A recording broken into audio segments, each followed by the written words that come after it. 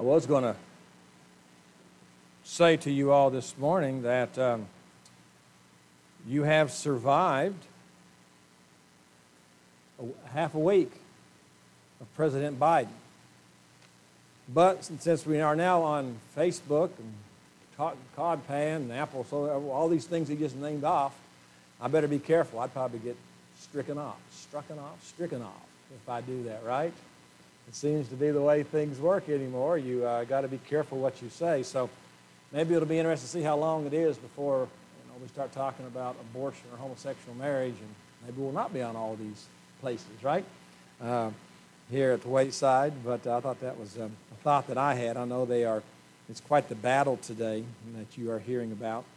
And, every day when you wake up, you just think to yourself, is this the same country that my grandparents grew up in? No, it's not, is it?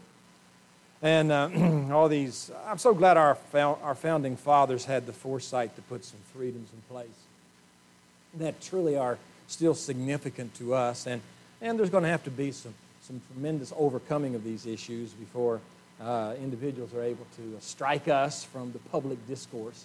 And so we need to just be thankful that we have the opportunity of still presenting God's Word. And, we don't need to take it for granted. I don't know how much longer it's going to last, do you? I don't think, and that's always true. I mean, it can be, it's a day-to-day proposition for us as far as doing what God wants us to do. And so we got to be careful, and we got to be faithful and seize the opportunities that we have.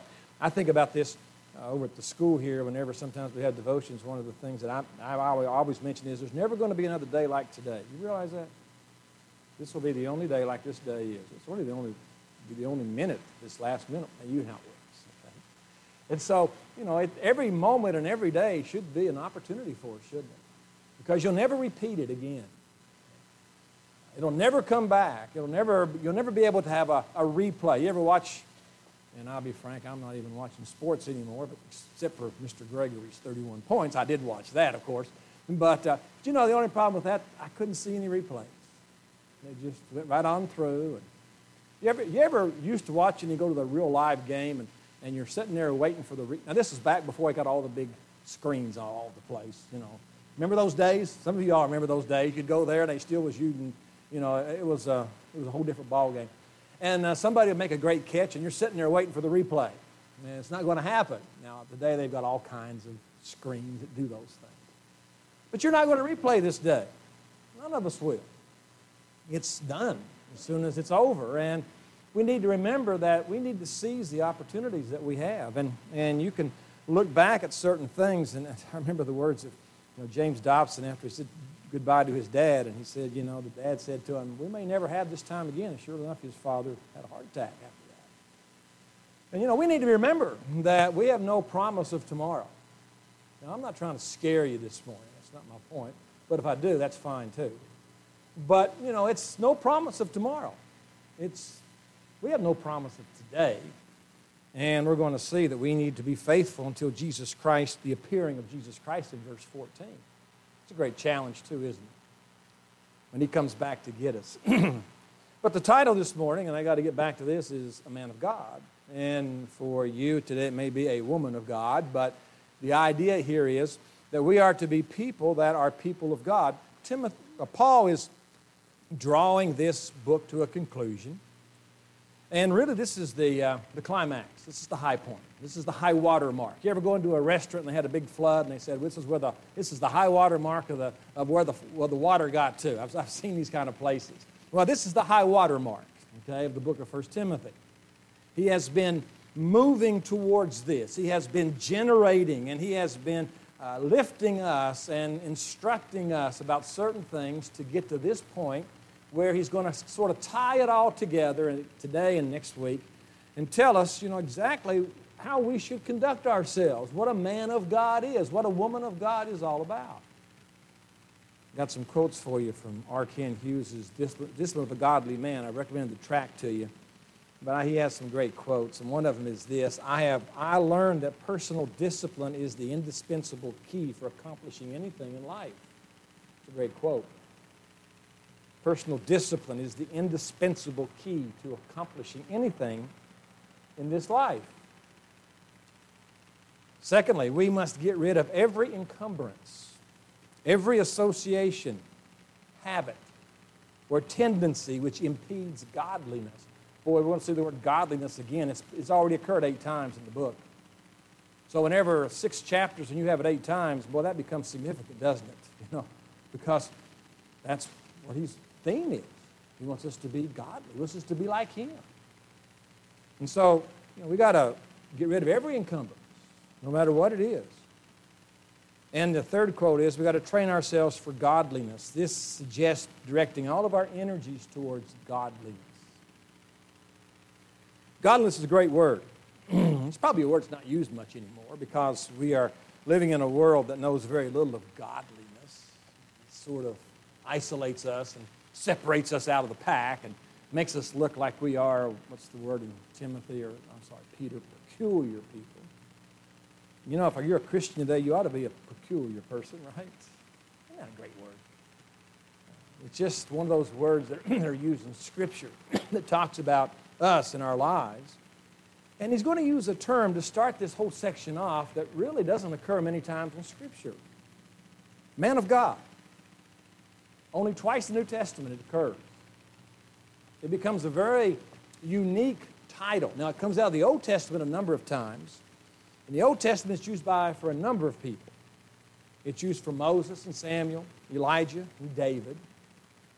They're all called men of God, and there's a couple other occurrences as well.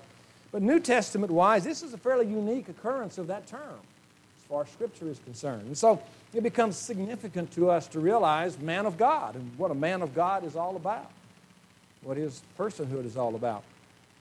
And so this morning we want to look at how you and I can be people of God. I will change it because I don't want to get kicked off of Apple Podcast this morning because I'm too sexist or whatever you want to call this stuff. We'll call it people of God, all right, because of what's going on here in this section. But man of God is really what the Scriptures tell us here in this area. And so we find it in verse 11. He begins right off with this title. Father, as we spend a few moments this morning, encourage us to be people of God. In Jesus' name I pray. Amen.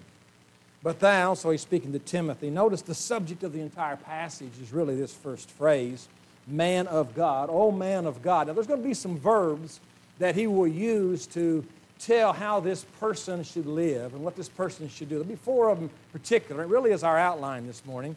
Will be these 4 verbs that he uses after man of God to tell us how you and I should conduct ourselves. Man of God. First thing is the man of God flees from certain things. There are certain areas that we have to not allow ourselves to be involved with. And as we are fleeing these areas and these issues, in just the first part of verse 11 is where this word is found. I got an action for you that I want us to think about. He says, but thou, O man of God, flee these things. The action here is to flee, to get away from. I was doing my study, of course, this week, and one of the individuals that I was studying said that, we got to be careful that we do not get so taken up with what we do not believe in that we forget what we do believe in. Or we get so taken up in all the things we can't do that we forget the things we can do. That's a good observation for God's people, isn't it? We can become very, very negative in our lives. And he is going to use both here. He's going to say, Timothy, there's certain things that you have to watch out for, but then there's certain things you must do. And really, that is what life is all about. And I think there needs to be a balance between these two. It's not that we emphasize one against the other, but there's a balance between both. We have to flee from certain things. And the action here would have to be the context of verses 9 and 10. Remember last Sunday morning? What's he going to flee from? He's going to flee from the love of money, which is the root of all evil, which some have coveted after their faith, and pierced themselves through with many sorrows.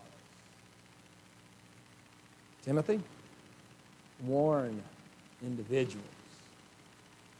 And you yourself, do not allow that horseman to gain traction or get closer to you as he would love to do.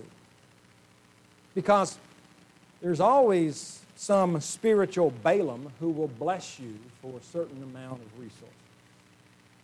Remember Balaam? Well, read that in Numbers. That's quite an account. That's the guy whose donkey talks to him. Remember that? I mean, if you want to do well on trivia, you need to remember that section. I think that's about 16 or 17 of Numbers.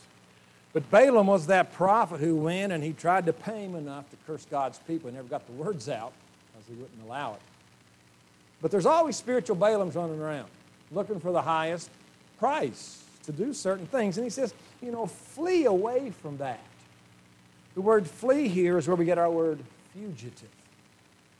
You ever know or remember a fugitive? Somebody who is on the run and they can't get caught. They have to constantly be looking out. In the old Western, the person always, he's running from the law, and as he runs, he finally gets to the point where he's, I'm tired of running. The fugitive never gets tired of running. He must always flee from any kind of covetousness and being a mercenary. A mercenary is somebody like a hireling in John. The hireling is not the true shepherd. The true shepherd stays with the sheep. But the hireling, as soon as the enemy comes to the gate, he flees. That's what a mercenary does. A mercenary is only in it for the money, right? That's what the word means. Won't do anything unless you get paid for it. Well, he says, flee from that kind of an attitude. Get rid of that kind of an action out of your life because it will hinder you. It will cause you not to be the kind of person that God would want you to be.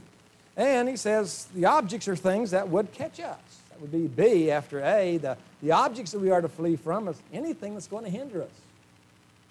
Anything that's going to cause us to be a stumbling block.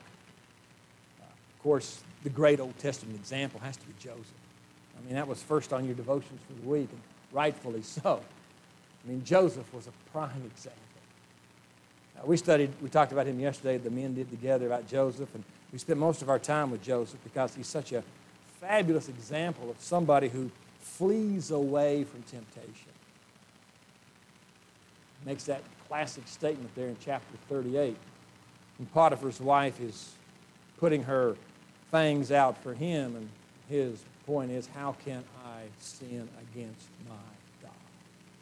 How can I sin against my master? He doesn't hold anything from me. But really, how can I sin against my God? Christian friend, if you held that out as your standard of living, there are certain things that would never catch you. How can we do this against the holy, righteous God of the universe?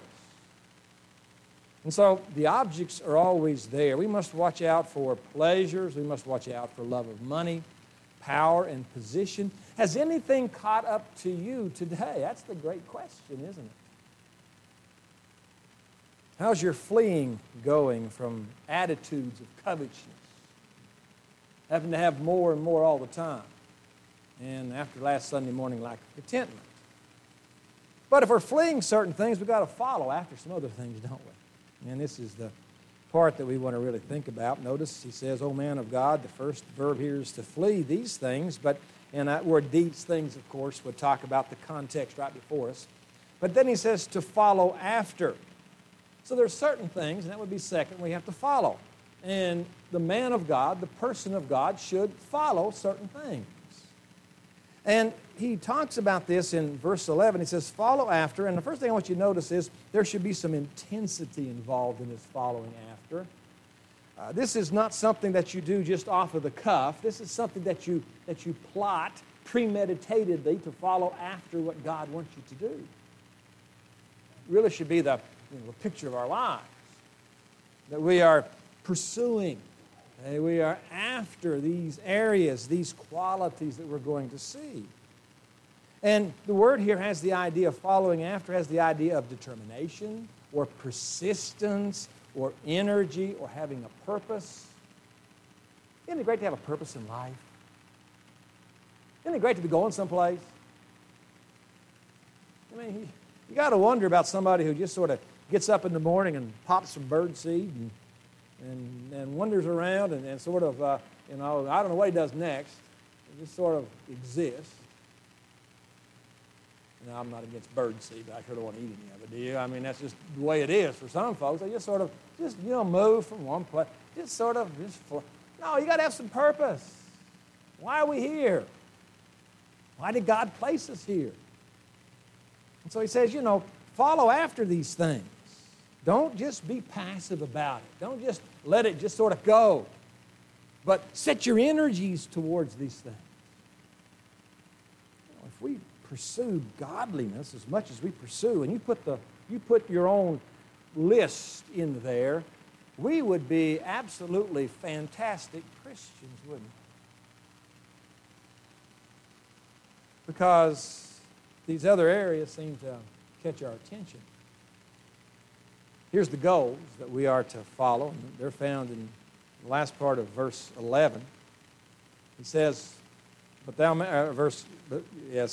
flee these things, follow after, and we got 6 of them, and these are 6 great goals for us to follow after and to make a part of who we are. Let's look at each one of them. First of all, righteousness. They're not on the screen, but notice righteousness. Being right with God, practical righteousness. Being right before God and before man. We should be right in our dealings with people. That's what the Christian faith is all about. And we are to be right with God. Are you right with God this morning? Anything standing in the way between you and your God? I trust you've accepted Christ as personal Savior. That would be the first step. But then is there anything that finds its way between you and that relationship with God? We need to follow righteousness. We need to be sure that we are right with people around us. That God and ourselves are on the same page. And then he goes on from godliness here, from righteousness to godliness. And I said that's quoted 8. This is the 8th time the word godliness is mentioned. Let me give you a list. 2:2, 3:16, 4, 7, and 8, 6, 3, 5, 3, 5, 6, and 11. It's mentioned the 4th time in chapter 6, the word godliness. I have them underlined in my Bible. 3, 5, 6, and 11, the word godliness is mentioned. Does that mean it's important?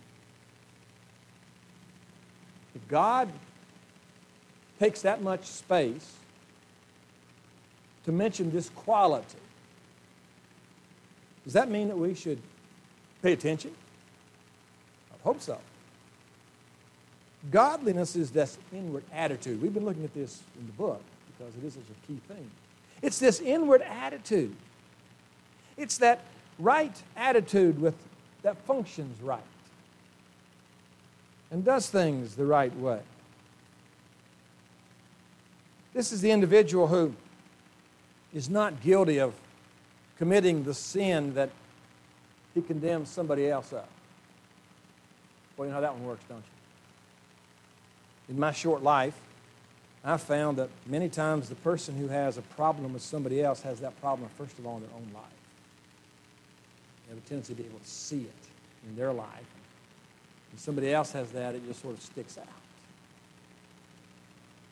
It's amazing how many times individuals see their own sin and they sort of put it on somebody else. It's easier to preach about sin than it is to stop sinning. That old Richard Baxter quote that I've said to you many times. And it's sort of the way it is for God's people. It's easier to talk about it than it is to actually do it. Isn't that the truth? It's easy to have a conversation, a dialogue. There's a good word today. You have a dialogue if you really want to sound intelligent, about it. Instead of ever actually doing anything about it, you just sort of dialogue. You get down in that group set and I probably shouldn't say this, but like that AA meeting where all these alcoholics are sitting together. What kind of wisdom are you going to have there? You need to have God's Word involved in this thing. And we just talk about it, but we never do anything about it. It's important to change our lives, is what he says here. That's what godliness is all about. Remember, one of the devotions was 1 Corinthians chapter 9, verse 27, where Paul really brings this home, and he prays about this, and he says, I don't want to do anything to hinder my testimony. A couple of weeks ago, and I really think 1 Timothy has been dealing with the area of our testimony. We talked about that. How important is our testimony? Wouldn't it be amazing?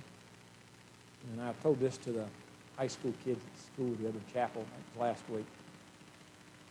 And I don't know how it's all going to work. You've heard me say this before, but this always convicts me. Somebody that I have grown up with or I've known in adulthood, and as they're standing there at the great white throne judgment, the books are open. And as the books are open, they were a friend of mine all their life. I interacted with them. God says, I don't find your name here. Depart from me to that place that burns forever and ever called hell. Wouldn't that be a sobering thing? Because our testimony is such it caused somebody else to turn their back on God. I don't want that on my conscience, do you? That opportunity I had to share my faith with somebody, and then my life didn't really back it up. Godliness is that which Paul says, Lord, and I could just see him praying it, on those cobbled knees of his and that big Jewish nose, and him saying to himself, Lord, I don't want to do anything that's going to hinder somebody from being in heaven with me one day. What a great prayer. Shouldn't that be the attitude of our hearts? It's not about us. It's about our testimony. Godliness. Paul's statement there in 1 Corinthians chapter 9, verse 27. Every time I read that, he talks about how everything is so temporal and we're doing things that are eternal. And then he guards himself so that he will not be a castaway. That word castaway just haunts me. Just to haunt you. Knowing all these things about God and Christ and who he is and having all this background and all the answers and then not living for him, a castaway. It can't even be effective. It's just an amazing word that he uses in 1 Corinthians 9. If you haven't read it, read 1 Corinthians 9, the last part of chapter 9. Many times it's caused myself to say, Lord, evaluate my life. I don't want to be the means of somebody else not knowing Christ. And I think the unexamined life is not worth living. Never stop. And we need to examine our lives often. So, godliness. I think that's the key word. I mean, he's used it 8 times. So I've got to look and I've got to evaluate. And it's a personal thing. I want to see where my godliness level is, how close I am to him, the life in which I live. Faith would be the next one. Faith is that confident trust in God. Isn't that a great word? Confident trust in God. You can trust him. Tim talked about this one Sunday school. Satan, that was the temptation. God isn't good. You can't trust. Can you really trust God? You can trust God with your life. Children. The future. You can trust him. Because he's faithful. We need faith. This is not talking about saving faith. I think in this section it's got it figured out. At this point. But he is one who we exercise our faith in. There's a day and time in which we as Christians in 21st century America, with all the events that have happened over the last 3 or 4 weeks, this should be a time when you and I have faith in God to take care of us and other things as well. He's been so faithful. And so he says, absolute loyalty to the Lord. Are you absolutely loyal to him today? Trusting him to meet your needs, provide your future, the resources that you need? We're not in competition. God is the one who's using us in our lives. And then he moves from faith to love in verse 11. So here's number 4 on the list that we are to follow after. Well, it's quite a list, isn't it? We could take the rest of our lives following this list, pursuing after these things, hard after them. Love. Now, again, let's get the proper definition. This is not the emotional feelings. This is an act of the will where we do our best for the person that we love, because that's the definition of what Jesus Christ did for you. He gave you His best with no reservation. And it's not something that you get, it's something that you give. So love is found here. It's unrestricted, it's unconditional, the love we have for God.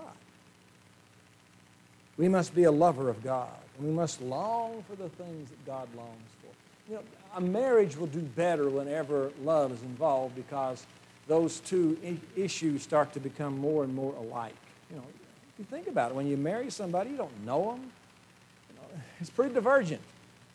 But as you live year after year, decade after decade, I won't go any further than that, you know, you start to see what they care for and what they're about, and you appreciate them more. That's what, you know, that's our love for God.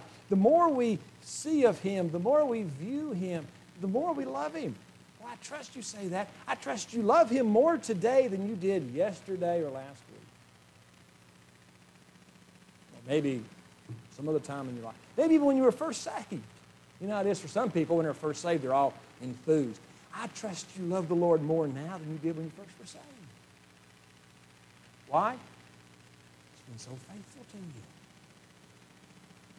He's been so good to us. Next two words are also things that we pursue. Patience and meekness. Perseverance might be the better word, but patience. To remain under.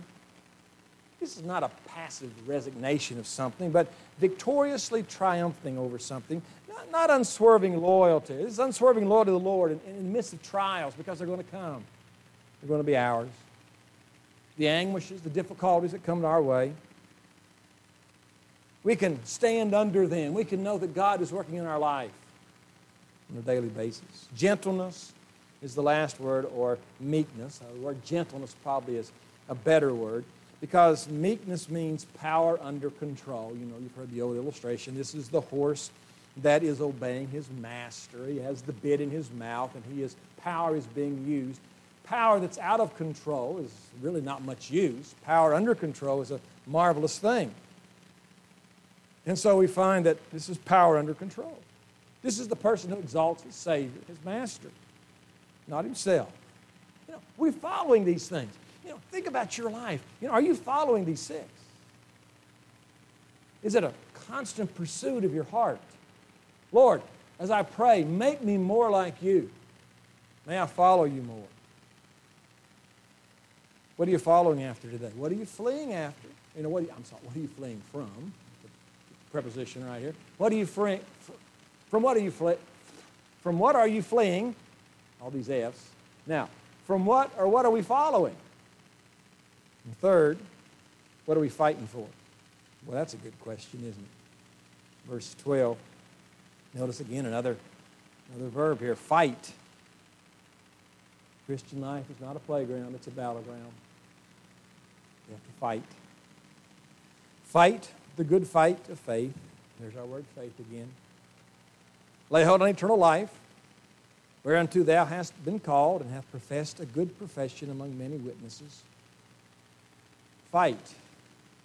We have to fight. Notice the subject in verse 12, and we'll see the charge in verse 13. But verse 12 is a subject for us. You know, a man of God is known for what he fights for. We can tell a lot about a person by what is important to them, by what they battle for. And he says here, you know, it's a good fight. Salvation of souls is a good fight. Purity of individuals is a good fight. Having our minds understanding God is a good fight, because where is the battle today? It tells us in Ephesians, doesn't it? It's against, the battle's our minds in Ephesians 4. And the battle is not against flesh and blood. We're not out there punching people.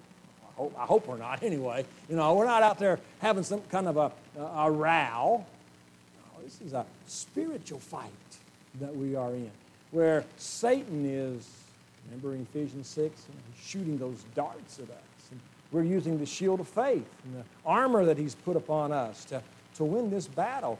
And so the Christian life is a war. You weren't saved very long until you figured this one out. Because we are fighting on the side of truth against error. Today, the great battle for the mind is do what you want to do. Forget responsibility. Forget any kind of authority. You are your own authority. You do exactly what you want, anytime you want. That's a very humanistic, ungodly idea. And the battle is, no, we are God's servants. And we are following Him. And we are battling against the world, the flesh, and the devil. The word here is the idea of a strategy. There's a strategy involved. You don't just go out there and start. You look and you see the... Any great general is going to place his troops in a certain place, a certain battle, and do things in a certain way. And, that's what God is going to do. He's going to cause us to have a strategy against Satan. That, we need to fight in this war, and we must understand what's going on. He says, but you fight a good fight because you laid hold on eternal life. You're going to heaven. You know Christ. Eternal life. Whereunto thou wast called. Our Christian life is not something we just happened into. Sometimes you just sort of stumble into something. Anybody ever done that? Probably at night when you walk around in the dark, you just sort of stumble into something. You didn't just stumble into salvation. God called you. And He placed His love upon your heart and your mind. We love Him because He first loved us, right? And so, He saved us and He called us. He said, whereunto thou art called. I trust you view your life as a believer, as a calling from God. That's not just for preachers and missionaries and Sunday school teachers. It's for all God's children. He's called us to do something for Him. And so He says, notice, He says, lay hold on eternal life, wherein thou art also called. God called your life, placed your life in a certain place. And hath professed a good profession before many witnesses. There's some debate here. I believe he's talking about his baptism. Isn't a person's baptism a great thing? We just had that not too long ago here. When somebody publicly professes Christ as personal Savior. Now, it doesn't save them. They're not ones who, because they were baptized, that they somehow are now in God's... No, it's just that public profession. He says, remember whenever, Timothy, that you publicly profess Jesus Christ before many witnesses. That's what we do at baptism. We publicly profess before all these witnesses that we are God's children. And we don't care who knows. This is a public time where God, before you, I am now your child. Your baptism should make an impression upon your life. Not your sprinkling, your baptism. Okay? I'm not going to get into that this morning.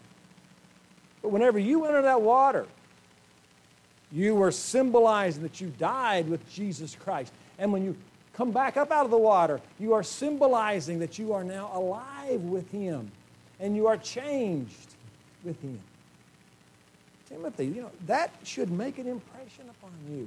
Christian friend, that should make an impression on you. That's why we say, it's important to be baptized. It doesn't mean you're saved, and we could have this argument all you want.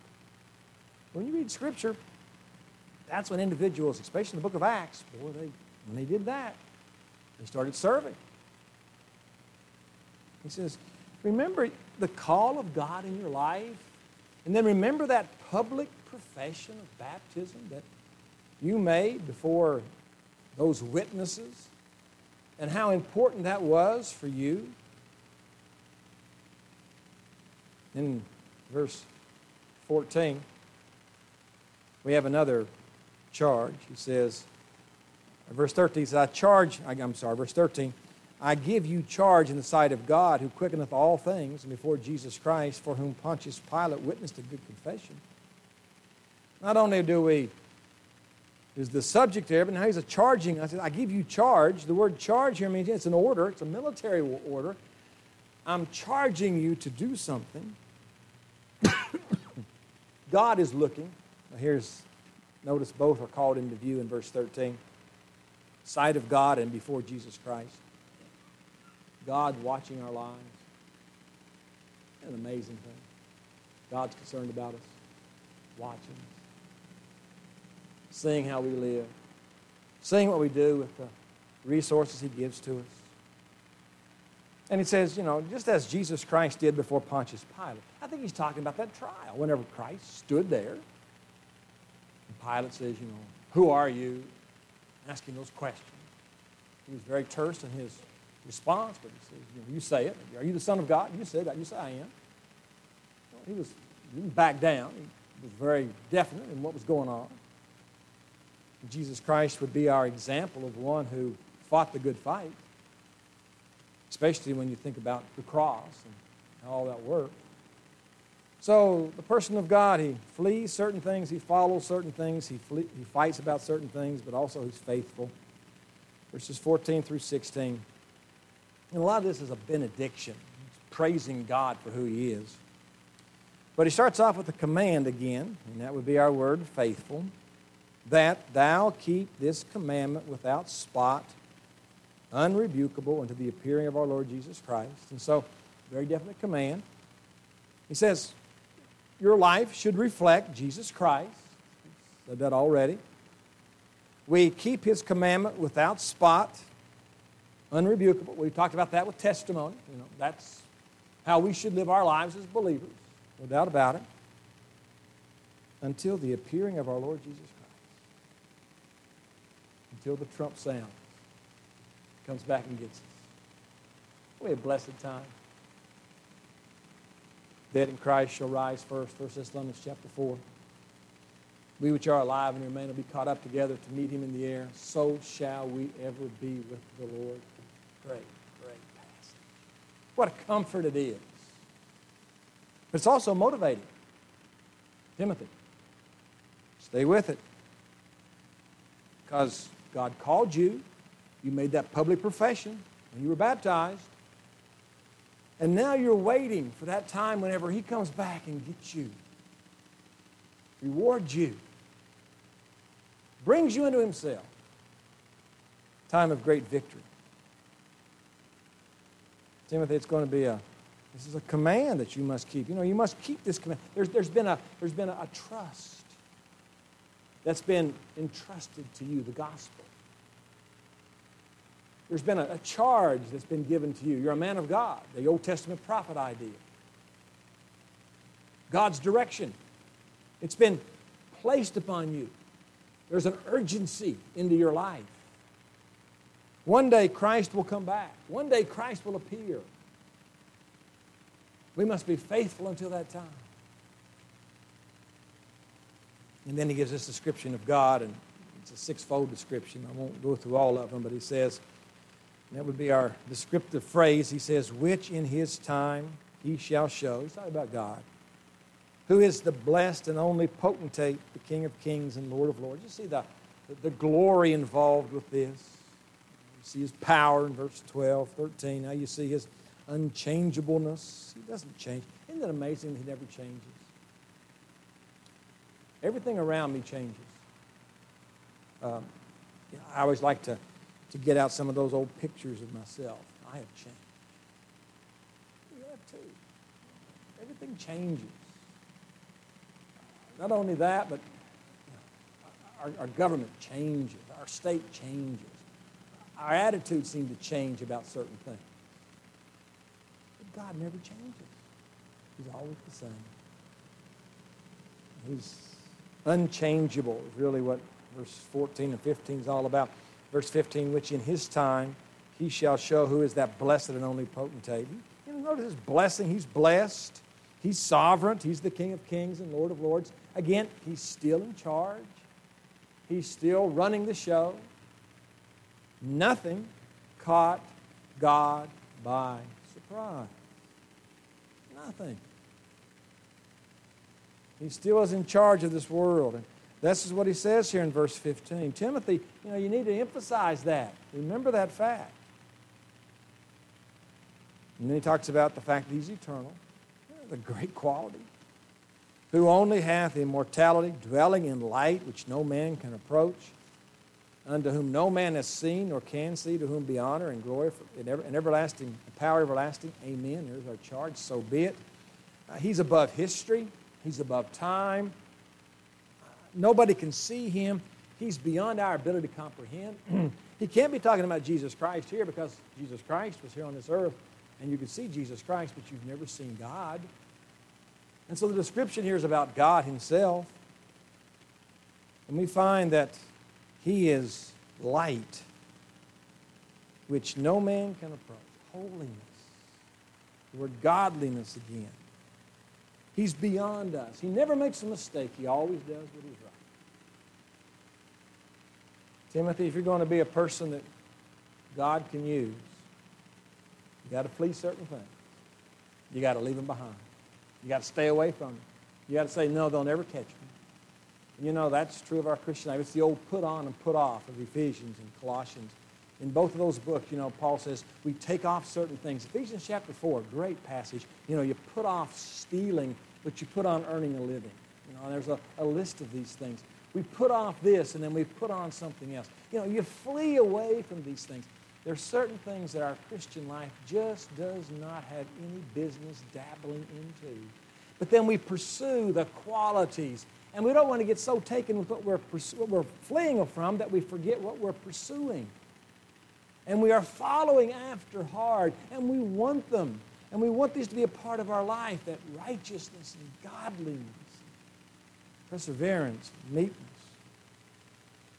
But it's going to take a fight, because Satan is going to fight us every step of the way. And our charge is to be faithful. Keep the commands that God has given to us. How are we doing today? How are you doing in this battle, this pursuit that God has given to us? Of course, the first step is knowing Christ as your personal Savior, asking Him to be your Savior. And then after that, it's allowing ourselves to be used by Him. And as we look at our lives, we discern what we are pursuing and what we're looking at. You know, what is the tenor of our life? Why are we here? What's the purpose that God has given to us? It's important for us to constantly keep that as the focus to what He has for us. One more time together in 1 Timothy. We'll be seeing that again next week. But I want to just charge you this morning, as he says. Charge is a word that Paul uses often. Be sure you're pursuing the proper thing, right? The tenor of our life is to pursue godliness in every way that needs to be pursued. Father, I do pray that we will be individuals of God